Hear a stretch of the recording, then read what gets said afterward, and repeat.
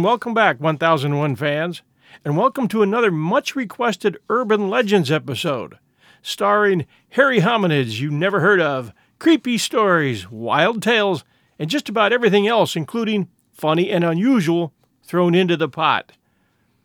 There is probably no greater creative writing assignment than having to come up with a good urban legend.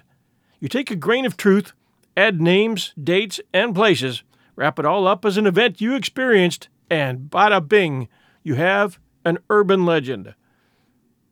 These legends can be entertaining, but often concern mysterious peril or troubling events, such as disappearances and strange objects and strange beings. They may also be a moralistic confirmation of prejudices or ways to make sense of societal anxieties, i.e., never go parking with your date in the woods. Before we begin, I'd like to give a big thanks to our new Patreon subscribers this past month. It's so very good to have you with us, and I see you're enjoying our new Prime Cuts and our Best Of series. So thanks again. And now, prepare to be shocked and scared out of your wits with Urban Legends 8. And some of these stories are explicit, so beware. Have you been hearing a strange bleating outside your home? Or been attacked by a horny cryptid lately? If so, you may have been a victim of Goatman. According to cryptids.fandom.com, the Goatman is a humanoid cryptid most commonly associated with Louisiana, Maryland, and Texas.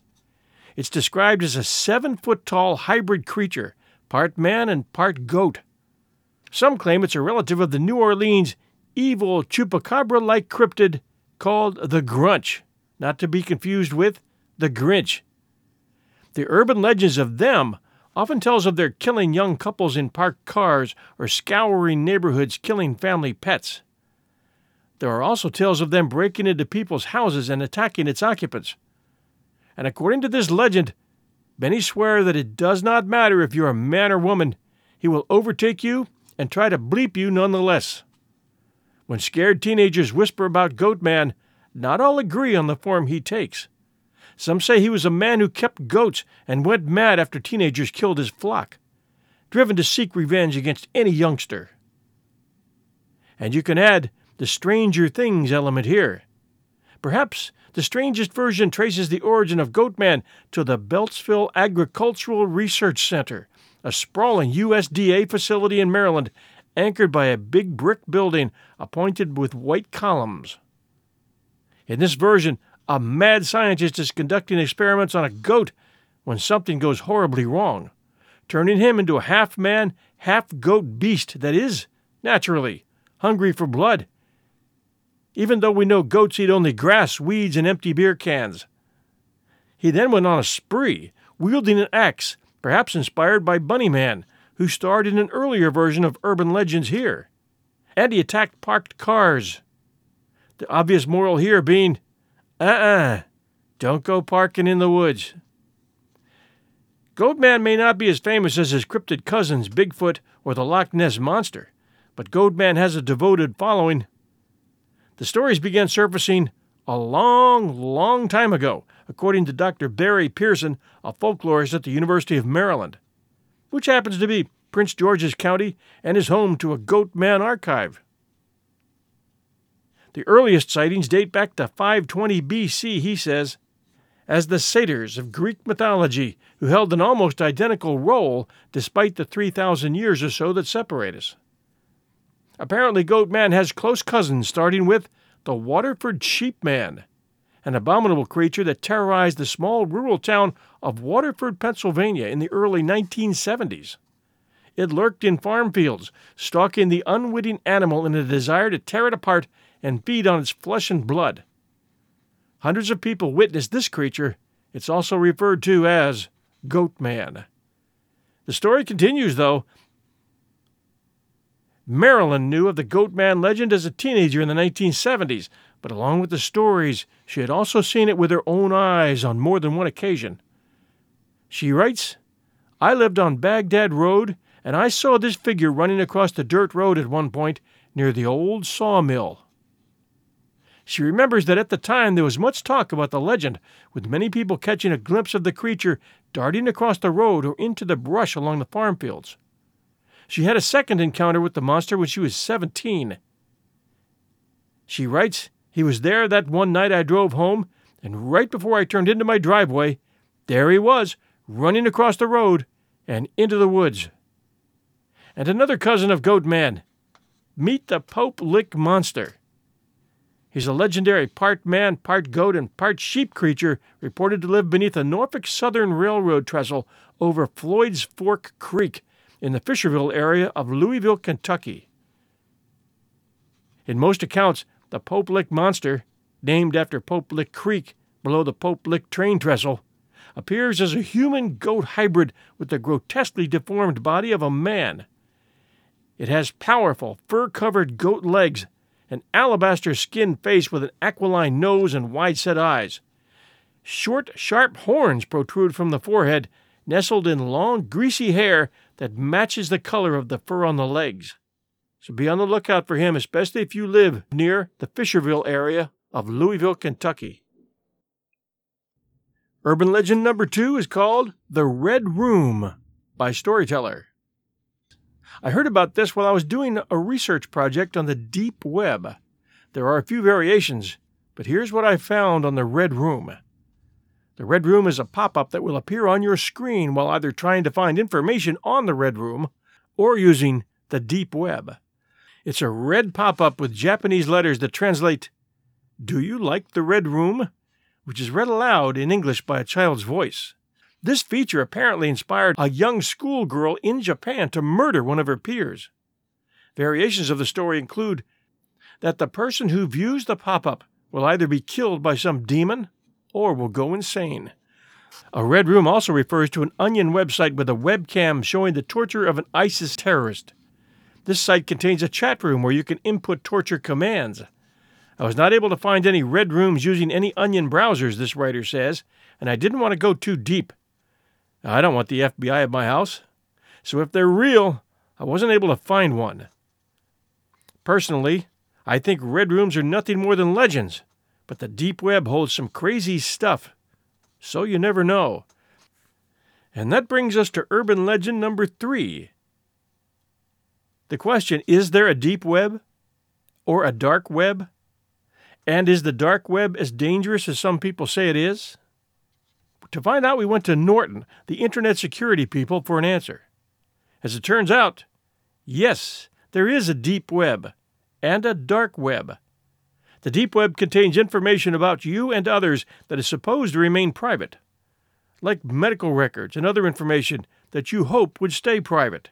The Norton article tells us it is not dangerous, but there is no need to explore it, and curiosity can often get you in trouble.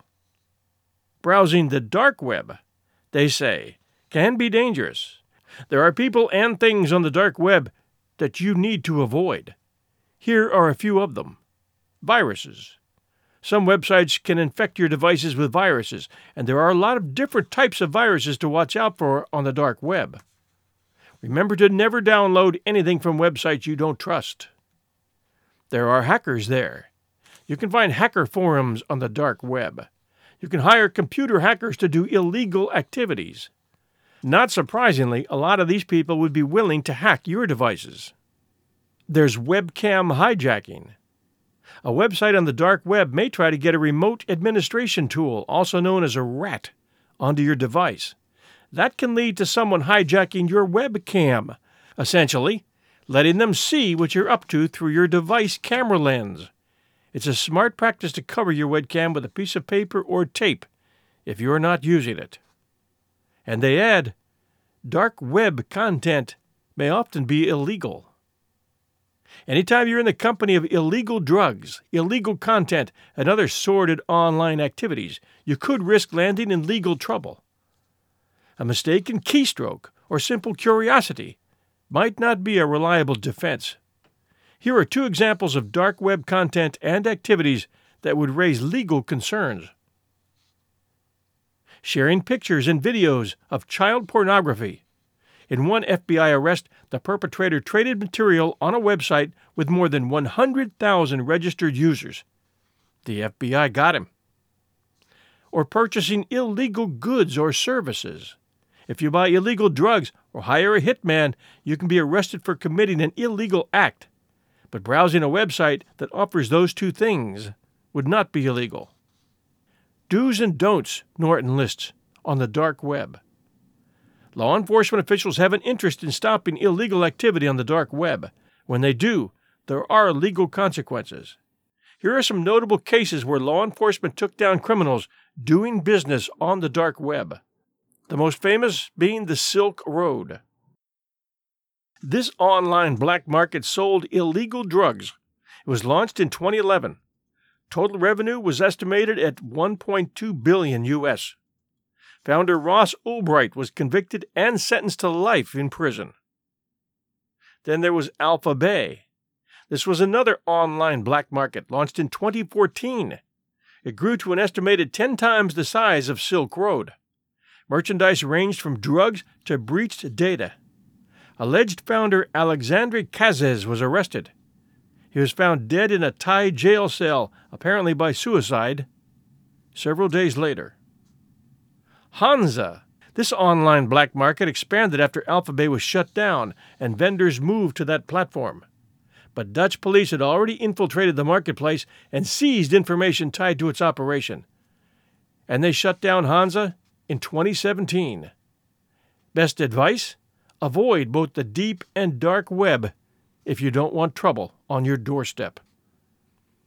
And speaking of trouble, here's urban legend number 4. The Legends of the Ouija Board. This was published in 2012 by David Wargo, TN editor, tnonline.com. Is the Ouija board a portal to the unknown, a guidepost to the unconscious, or an opening to a supernatural world? The modern Ouija board is a toy manufactured and trademarked by Hasbro and introduced in 1890 by Elijah Bond. At its beginnings, the toy was a harmless diversion, according to the website Wikipedia, until spiritualist Pearl Curran introduced its use as a divining tool during World War I.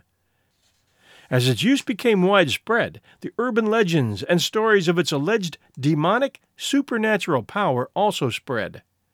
The board today has become reviled by most Christian groups and believers as a source of evil and has been burned throughout the United States at various times. The urban legends surrounding the Ouija board are several. One seems to be able to find mutual friends who have had unusual or weird experiences with the board. Some folklore accounts state that the board appeared to open a line of communication with some evil entity, and out of fear, its owners tried to throw it away, only to have it reappear. Or they attempt to burn it, only to find it won't burn, or it unnaturally explodes. Personally, the writer says, I have not encountered anyone who has witnessed these effects in attempting to dispose of it firsthand, so to me, they still remain urban legends. While I do not know of anyone having problems getting rid of a board, I have had friends relate some personal experiences to me. One person I do know claimed that during a session, a green face appeared in the corner of the room in which they were experimenting, and they hastily put the board away and turned on the lights. Another person has shared with me an experience in which they were toying with the board, only to hear a screech, looked up the stairs to see a cat come flying down the staircase through the air as if it was thrown by a shadow seen momentarily at the top of the stairs. I have attempted to use the board in the past, but have found it to be unsuccessful and a momentary diversion. If you're not familiar with the board, it's a flat board that has the alphabet, numbers, a yes and no, and some other graphics and symbols on it. A planchette or reading device is placed on the board, and the sitters place their fingers on it. The idea is the planchette will move around the board spelling words and answering questions. The Hasbro version uses a plastic heart shape with a window in the board. They've been used for hundreds of years, if not longer, and before Hasbro marketed it, they were made using any flat surface that could be written upon, and the planchette was created by simply using a drinking glass. The board is in the family of divination tools, including the pendulum and spirit writing. For those who grant it supernatural origins, the belief is the board is an opening to the spirit world that allows one to communicate with those who have passed on from the physical realm or entities that have never been human. Originally, spirit writing used a similar technique in which the sitter would entrance themselves and the pen they were holding would begin to write. With a spirit board, the sitter would have their hands on the planchette, and someone would transcribe the messages. The most famous case involving the dictated writings of a supposed spirit is that of Patience Worth, who came through the board and spoke to Pearl Curran, dictating poems and novels to her over a 20-year period. Other authors and poets have attributed writings to spirits through the board, including Emily Grant Hutchings, who claimed Mark Twain's spirit dictated a novel to her through that divining tool. Detractors of the board claim that it is nothing more than a way of observing the ideomotor response in people, which is the involuntary muscle movements that occur in everyone, causing the planchette to move on the board. This response, coupled with the subconscious, may be allowing a window into the subconscious mind and giving it a platform to speak to the person. Scientists believe there is nothing spiritual involved. In fact, a report in New Scientist discusses the research of Helene Gaucho, who is using the board to study the subconscious mind. The writer continues, I think the issue really boils down to one of whether the spirit world exists, and if so, does it attempt to communicate with the physical plane? I'm convinced that at the outset the board is nothing more than a device accessing one's subconscious. However, I also believe there is a spiritual plane with angels and demons. My belief, the writer continues, is that we can lull our minds and our spiritual gates into a submissive state that will allow an opening for these entities to exploit. And once they do, it is extremely difficult to close the door. Science is a wonderful thing, but I believe not everything is lab-friendly, and there is more to the universe than physical laws. There is an innate part of the universe that I believe ties us all together, and in the right circumstances, the board can be a doorway to that unseen world. Would I use a board today? Writes David. Perhaps, but only with some caution and adequate spiritual protection through prayer. I believe for the most part it is a toy, but I'm cautious that it could access more. It's sometimes better to be safe than sorry. My answer, at 1001, and this is my opinion, born of experience, be very scared of Ouija boards.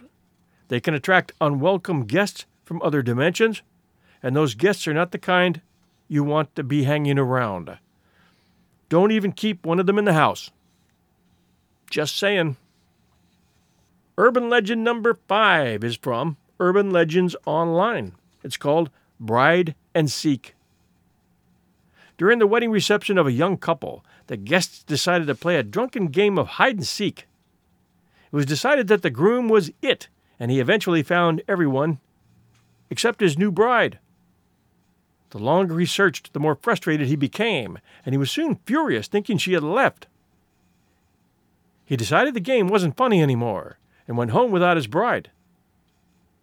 Well, weeks went by, and he accepted that she'd had second thoughts and went on with her life, so he did the same. A few years later, a cleaning lady dusted off an old trunk in the attic of the building where the reception had taken place, and out of curiosity, she opened it. Inside the trunk was the rotted body of the missing bride who'd apparently become locked in the trunk that she'd chosen to hide in. Whether she'd suffocated or starved was unknown, but her face was frozen in a scream. Urban legend number 6 is called Rat Dog. The truck driver's wife works in Boston on the docks where this little white dog comes around at noon, and everyone feeds it a little something from their lunch. As the legend goes, the wife went home and asked her husband if he would mind if she got a dog. She told him about the stray that everyone's been feeding. He said that he didn't think she wanted a dog. She said it would be nice company since he was away from home a lot, so he agreed.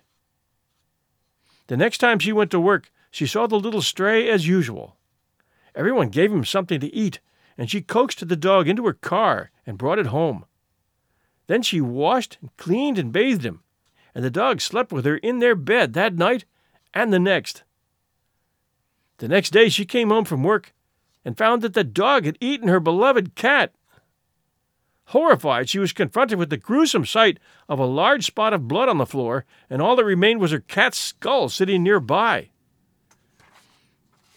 The panicked woman called the veterinarian, who told her to bring the dog right in. He couldn't do anything for the cat, but the bones from the cat could do injury to the dog.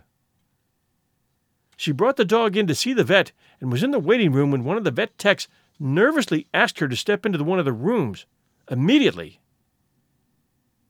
When she got in the room, the vet asked her where she got the dog, and she told her it was a stray she'd found where she works near the docks in Boston.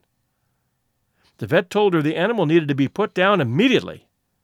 The stray she had taken in was not a dog, but a 40-pound Cambodian rat that had come in from one of the ships in the harbor. The rat was so big that it looked like a small dog with a little snub tail. And now urban legend number 7. This one's called The English Professor. We're going to take a break from the strange and macabre and add some humor. This one, not an urban legend, but a great, funny story called The English Assignment, and it's backed by popular demand from our Urban Legends number 2. And this is the story. It's written by Sharon Melnisser. It's from Tuesday's Globe and Mail, published Tuesday, September 4th, 2007. On the Tuesday morning following Labor Day, rather than listening for the 8:50 bell to ring, I will be casually chatting over a steaming cup of sweet, frothy something with a close friend and former colleague at a neighborhood coffee shop. It won't be our first day one of school spent not at school, but our conversation will doubtless return to reminiscing about our days in the classroom. I gave my grade 12 English students a memorable assignment in the late 1990s, one that I used again several times. I found the idea buried in a professional journal. It's a prime example of John Gray's Men are from Mars, Women are from Venus. An English professor from the University of California described it in her instructions to a first-year English class. Today we will experiment with a new form called the tandem story. The process is simple. Each person will pair off with the person sitting next to his or her immediate right. As homework tonight, one of you will write the first paragraph of a short story. You will email your partner that paragraph and send another copy to me. The partner will read the first paragraph and then add another paragraph to the story and send it back, also sending another copy to me. The first person will then add a third paragraph, and so on, back and forth. Remember to reread what has been written each time in order to keep the story coherent. There is to be absolutely no talking outside of the emails, and anything you wish to say must be written in the email. The story is over when both agree a conclusion has been reached. Here is what 2 of my students turned in. Let's call them Maria and Neil. The tandem story. First paragraph by Maria. At first, Betty couldn't decide which kind of tea she wanted. The chamomile, which used to be her favorite for lazy evenings at home, now reminded her too much of Bruce, who once said, in happier times, that he also adored chamomile. But she felt she must now, at all costs, keep her mind off Bruce. His possessiveness was suffocating, and if she thought about him too much, her asthma started acting up again. So chamomile was out of the question. She'd switched to chai. Second paragraph by Neil. Meanwhile, Advanced Sergeant Bruce Harrington, leader of the attack squadron now in orbit over Zontar 3, had more important things to think about than the neurotic meanderings of an airheaded, asthmatic bimbo named Betty, with whom he had spent one sweaty night over a year ago. A.S. Harrington to Geostation 17, he said into his transgalactic communicator. Polar orbit established. No sign of resistance so far. But before he could sign off, a bluish particle beam flashed out of nowhere and blasted a hole through his ship's cargo bay. The jolt from the direct hit sent him flying out of his seat and across the cockpit. Later in the story, Maria. Bruce struck his head and died almost immediately, but not before he felt one last pang of regret for psychically brutalizing the one woman who had ever had feelings for him. Soon afterwards, Earth stopped its pointless hostilities towards the peaceful farmers of Zontar 3. Congress passes law permanently abolishing war and space travel, Betty read in her newspaper one morning. The news simultaneously excited her and bored her. Even later in the story, Neil. Little did she know, but she had less than 10 seconds to live. Thousands of miles above the city, the Meridian mothership launched the first of its lithium fusion missiles. The dim-witted, bleeding-heart peaceniks who pushed the unilateral aerospace disarmament treaty through Parliament had left Earth a defenseless target for the hostile alien empires who were determined to destroy the human race. The Prime Minister, in his top-secret mobile submarine headquarters on the floor of the Arctic Ocean, felt the inconceivably massive explosion, which vaporized poor, pathetic, stupid Betty.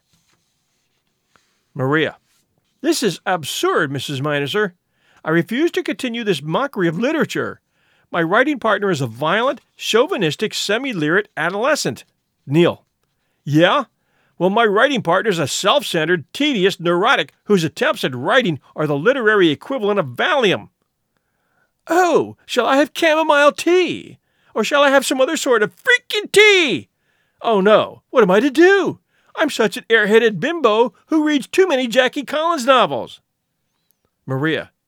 Brain dead, jerk. Neil. PMS witch. Maria. Drop dead, you Neanderthal. Neil. In your dreams, you flake. Go drink some tea. It was now time for the teacher to interject. Mrs. Melnizer. I really like this one. Good work. Since the objectives of the assignment focused on the appreciation of another's point of view, the building of respect for another's opinion, and heightening motivation to continue a meaningful dialogue, what took place seemed to the students a dismal failure. However, in terms of meeting the objectives I had set for the assignment, and fully knowing where their mistakes were going to take us, the exercise couldn't have been more successful or more fun.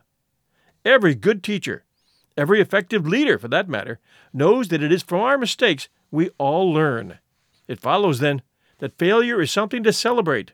It is the very soil in which learning grows and knowledge blooms. Both students received top marks. Sharon Melnizer lives in Winnipeg. Urban legend number 8. True or false? The CIA actually gave rise to the 60s drug culture in America. I can remember when rumors of this were being categorically denied by our government, but this urban legend is true. This is from History.com. MK Ultra was a top-secret CIA project in which the agency conducted hundreds of clandestine experiments, sometimes on unwitting U.S. citizens, to assess the potential use of LSD and other drugs for mind control, information gathering, and psychological torture. Though Project MK Ultra lasted from 1953 until about 1973, the details of this illicit program didn't become public until 1975 during a congressional investigation into widespread illegal CIA activities within the United States and around the world. In the 1950s and 60s, the height of the Cold War, the United States government feared that Soviet, Chinese, and North Korean agents were using mind control to brainwash U.S. prisoners of war in Korea. In response, Allen Dulles, director of the Central Intelligence Agency, approved Project MK Ultra in 1953. The covert operation aimed to develop techniques that could be used against Soviet bloc enemies to control human behavior with drugs and other psychological manipulators. The program involved more than 150 human experiments involving psychedelic drugs, paralytics, and electroshock therapy. Sometimes the test subjects knew they were participating in a study, but at other times they had no idea, even when the hallucinogens started taking effect. Many of the tests were conducted at universities, hospitals, or prisons in the United States and Canada. Most of these took place between 1953 and 1964, but it's not clear how many people were involved in the tests. The agency kept notoriously poor records and destroyed most MK Ultra documents when the program was officially halted in 1973. The CIA began to experiment with LSD, lysergic acid diethylamide, under the direction of agency chemist and poison expert Sidney Gottlieb. He believed the agency could harness the drug's mind-altering properties for brainwashing or psychological torture. Under the auspices of Project MK Ultra, the CIA began to fund studies at Columbia University, Stanford University, and other colleges on the effects of the drug. After a series of tests, the drug was deemed too unpredictable for use in counterintelligence. MK Ultra also included experiments with MDMA, known as ecstasy, mescaline, heroin, barbiturates, methamphetamines, and psilocybins, known as magic mushrooms. Operation Midnight Climax was an MK-Ultra project in which government-employed prostitutes lured unsuspecting men to CIA safe houses where drug experiments took place. If that sounds like fiction, it wasn't. The CIA did that. And that all came out in trial. The CIA dosed the men with LSD and then, while at times drinking cocktails behind a two-way mirror, watched the drug's effects on the men's behavior.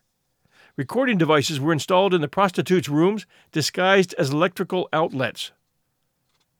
Most of the Operation Midnight Climax experiments took place in San Francisco, Marin County, California, and in New York City. The program had little oversight, and the CIA agents involved admitted that a freewheeling, party-like atmosphere prevailed. During this time, Haight-Ashbury in San Francisco and Greenwich Village in New York became known as the places to go to get drugs and tune out, and the hippie culture sprang from these centers. An agent named George White wrote to Gottlieb in 1971, "Of course, I was a very minor missionary, actually a heretic, but I toiled wholeheartedly in the vineyards because it was fun, fun, fun. Where else could a red-blooded American boy lie, kill, and cheat, steal, deceive, rape, and pillage with the sanction and blessing of the All-Highest?" Doesn't say much about the CIA in the 50s and 60s, does it? Frank Olson was a scientist who worked for the CIA. At a 1953 CIA retreat, Olson drank a cocktail that had been secretly spiked with LSD. A few days later, on November 28, 1953, Olson tumbled to his death from the window of a New York City hotel room in an alleged suicide. The family of Frank Olson decided to have a second autopsy performed in 1994. A forensics team found injuries on the body that had likely occurred before the fall. The findings sparked conspiracy theories that Olson might have been assassinated by the CIA. After prolonged legal proceedings, Olson's family was awarded a settlement of $750,000 and received a personal apology from President Gerald Ford and then CIA Director William Colby. Ken Kesey, author of the 1962 novel One Flew Over the Cuckoo's Nest, volunteered for MK-Ultra experiments with LSD while he was a college student at Stanford University.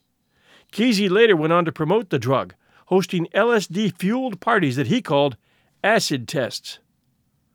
Acid tests combined drug use with musical performances by bands including the Grateful Dead, and psychedelic effects such as fluorescent paint and black lights.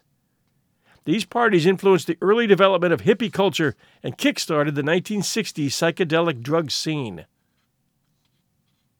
Other notable people who reportedly volunteered for CIA-backed experiments with LSD include Robert Hunter, the Grateful Dead lyricist, Ted Kaczynski, better known as the Unabomber, and James Joseph Whitey Bulger, the notorious Boston mobster. In 1974, New York Times journalist Seymour Hersh published a story about how the CIA had conducted non-consensual drug experiments and illegal spying operations on U.S. citizens. His report started the lengthy process of bringing long-suppressed details about MK-Ultra to light. The following year, President Ford, in the wake of the Watergate scandal and amid growing distrust of the U.S. government, set up the United States President's Commission on CIA Activities within the United States to investigate illegal CIA activities, including Project MK-Ultra and other experiments on unsuspecting citizens.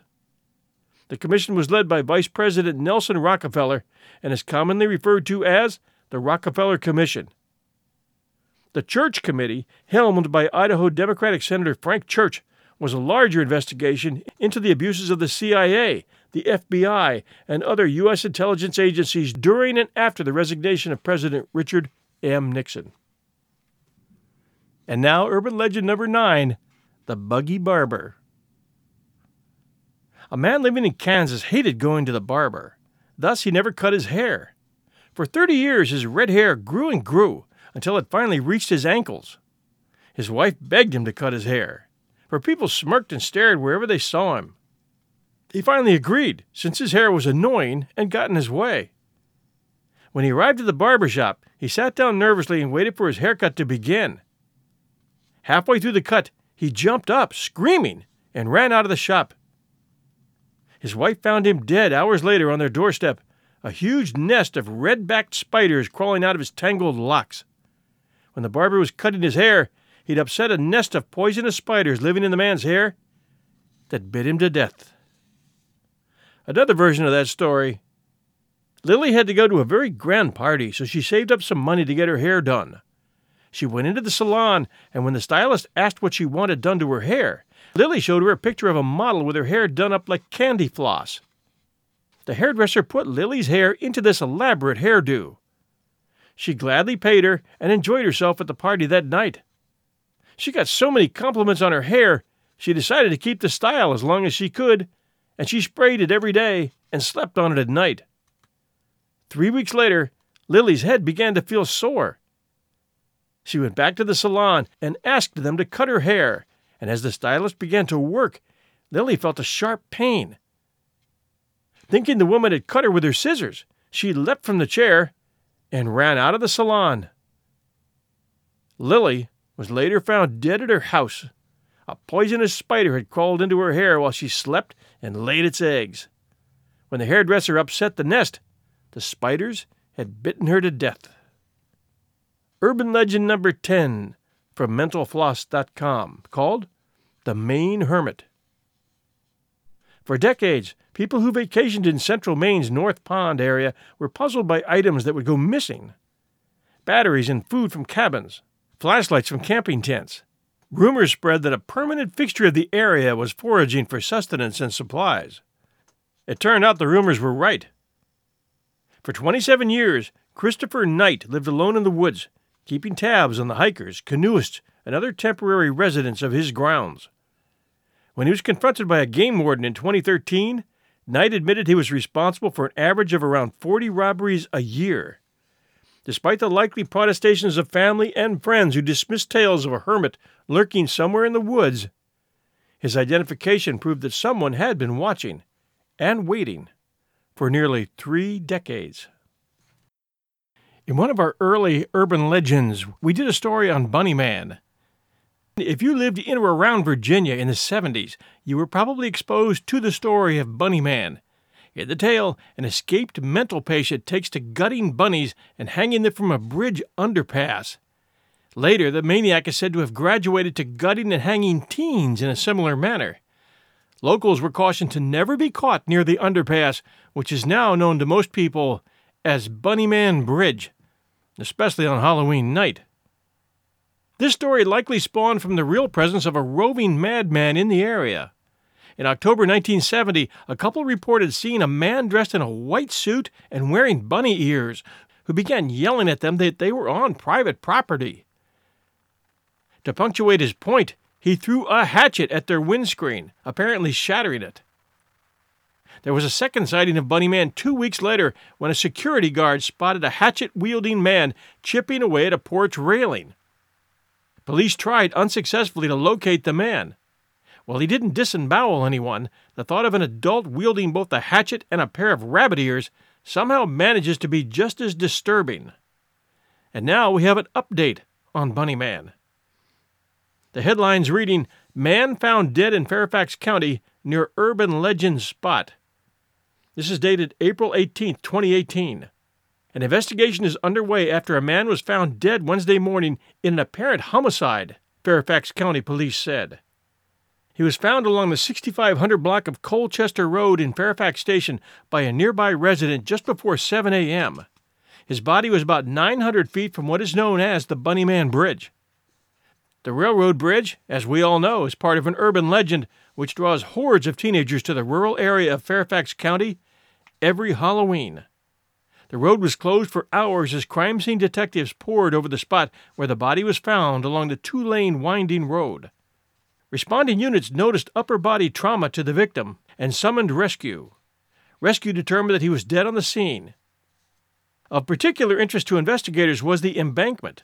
A crime scene photographer took many pictures of what he found there. The homes in the area are spread out, each on several acres. Some people have horses and ride them around. One neighbor said, "Heard they found a body? don't know much else. Police said no weapons were found on the victim's body. They also couldn't say where the murder took place. Another neighbor said, "This is scary in a way. I used to board horses in this area. Now I live about 2 miles away. I ride this area, and I know people up here. And yeah, it's scary. I just want to make sure the people that I know are okay," said one person. Police said they don't believe there's any threat to the public, and certainly it's ironic it popped up near Bunny Man Bridge, said another witness. No one's made any connection between the tale and the homicide. Besides upper body trauma, police are not saying how the man died, and that will be determined by the medical examiner, the article reads. And this one, The Cannibal Prospector, as told by Ross Marquand. When I was a college student at the University of Colorado, we had Alfred Packer Days, where we'd partake in all kinds of festivities. Alfred Packer was this intrepid prospector who lived during the 1800s. He took 10 or 15 men over a particularly treacherous mountain pass in search of gold, and that's when things began to fall apart.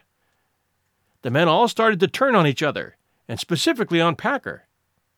His solution for putting an end to the mutiny? He killed his men and roasted their bodies up over the campfire, and then he feasted. When he returned home alone about 2 months later, the townspeople were asking where his party was. Since he left with a pretty large group, most of the town was growing concerned about their friends and family members. Packer told the townspeople that the men had killed each other and that he had survived the bloodshed. He admitted to living off their flesh, but expressed that it was purely a matter of survival. The town, of course, was taken aback. Packer explained that he was only trying to survive, and he wanted to go about his normal life. A lot of the townspeople wondered if there should be a formal inquiry into the situation, but Packer assured them that he was telling the truth and an investigation wasn't necessary. But the devastated families weren't convinced. But here's the thing. No one ever found the bodies. They found bodies that they said might have belonged to Parker's victims, but they couldn't be certain. Because there were so many miners and prospectors dying along those trails in the 1800s, it was impossible to tell. The legend says that Alfred Packer hunts people to this day out by Boulder Canyon. As UC students, the rumor spread that if you were ever out there by yourself, you might run into Alfred Packer and end up as his next meal. So naturally, thrill seekers would go up to the area where he did most of his killings. There were a lot of people who went on that trail and also tried to find the ghosts of people he'd eaten. And on Alfred Packer Days, the joke at UC was that if you were doing the cafeteria run, you might just be eating human flesh. And this urban legend called Charlie No Face. Imagine finding yourself outside and alone in the dark on a residential street. You hear footsteps approaching. Suddenly, a man with a misshapen face appears. You run, terrified beyond words. You spread the story of the man with no face throughout Pennsylvania. Charlie No Face, also called the Green Man, was actually a man named Ray Robinson, and he was no figment of anyone's imagination. Born in 1910, Robinson was disfigured as the result of an electrical accident at the age of 8. He touched active wires, which effectively maimed him. Knowing his appearance could be disconcerting, Robinson took to taking strolls after dark. He often walked a path along Route 351 in Beaver County, Pennsylvania. While his intentions were honorable, encountering Robinson in the dead of night inevitably led to spreading stories about a boogeyman haunting the town. Robinson died in 1985. And this one, the all-too-real corpse decoration. Notorious outlaw Elmer McCurdy took on a second life following his death. In 1911, the embalmed corpse of McCurdy became a grim sideshow attraction throughout Texas, with people eager to see the famed criminal on display in funeral parlors and carnivals. Though it's hard to document all his travels, he eventually wound up in Long Beach, California, where someone apparently mistook him for a prop. McCurdy was hung in a funhouse at the New Pike Amusement Park, his humanity discovered only after a crew member on the $6 Million Man, which was filming there in 1976, tried to adjust him, dislodging his very real arm. The following year, his corpse was put to a proper rest. And this one, giant bird or Mothman? Enormous birds have a place in many American Indian legends. With wingspans of greater than 20 feet, the thunderbird is larger than any avian that has existed for 10,000 years. This is when the Teratorn flew the skies of North America. However, according to eyewitnesses, these enormous prehistoric birds may still be seen in the skies of Virginia today. In 2013, in New Kent County, Virginia, a witness reported seeing an enormous bird standing in the middle of the highway. As the witness pulled around a corner, the bird stood in the center of the road. It was taller than the witness's car. Its wings stretched across the highway.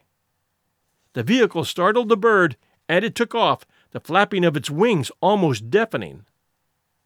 Birds of this size have been reported in New York, Pennsylvania, Ohio, Texas, and New Mexico. And there's a similar legend called the Snallygaster. Have you ever heard of that? As far back as the 1700s, Virginia residents claimed a giant reptilian bird would appear in the sky and swoop down to attack pets, game, livestock, and sometimes children. Eyewitness descriptions of the Snallygaster sound like that of a pterosaur, an enormous flying monster with a wingspan of 25 to 30 feet, a long beak, and leathery skin that looks like a reptile. However, the Snallygaster also has tentacles, talons of steel, and carries with it the pungent scent of death. Its shriek resembles a train whistle. Reports of the Snallygaster continued until the 1930s, when they became sporadic, but they appeared again in 1948 and 1973. Maybe they're due to appear again soon. Then we have a report not too far from where I live here. This report's from Southern Virginia near the Great Dismal Swamp. An 8-year-old boy reported rolling over in bed one night and looked out his window only to come face to face with a monster. The creature, he claimed, had to be standing on its hind legs to be looking into his window. It had a human-like face, except for the nose, which was a snout like a dog's. The beast stared at him with yellow eyes. The boy shot out of bed and spent the rest of the night sleeping in his mother's room. This one's from Louisiana. The vampire Comte de Saint-Germain, one of the most popular urban legends out there. What makes it creepy? As far as spooky stuff goes, Louisiana does not rely solely on voodoo, hoodoo, ghosts, and Woody Harrelson's accent from The True Detective. Like any debonair, bloodsucker male vampire worth his garlic, Jacques Saint-Germain's hobby was seducing attractive young females in New Orleans, only to promptly drink their blood. By some accounts, he was born in the early 1700s and still lives. In others, he's been alive since Christ. After dying in 1783, he was spotted all over Europe before reappearing to terrorize New Orleans in 1902. He's still on his blood-drinking binge in the French Quarter today, though now he just goes by Jack. The Comte de Saint-Germain was a real person. He was an alchemist, an all-around high society snob who befriended a laundry list of famous 18th century luminaries. He ran with the crowds with Catherine the Great and the philosopher Voltaire, who said he was a man who never dies and who knows everything. He has been tied to several murders, and in the 1970s, a French pseudo-celebrity named Richard Chanfray publicly claimed to be the infamous Saint-Germain. But then, he died of a drug overdose in 1983. Or did he? Hello, 1001 fans. I hope you enjoyed this collection of the strange and macabre. July and August are new subscriber months, so we ask that you subscribe to any of the free podcast hosts from Apple Podcast or from the Android side, Player.fm, Stitcher.com, Castbox.fm, TopPodcast.com, or a host of any others. And keep in mind that we have 4 great 1001 shows. This one, 1001 Heroes, then 1001 Classic Short Stories and Tales, 1001 Stories for the Road, where we do classic stories like Treasure Island, and lately Tarzan of the Apes, which is getting a huge following. That one really surprised me. And 1001 Radio Days, where we do a lot of detective radio shows and occasional westerns and dramas. Thank you very much for being great fans. We appreciate your reviews, and we appreciate your listening and sharing. This is your host and storyteller, John Hagedorn, and we'll be back soon.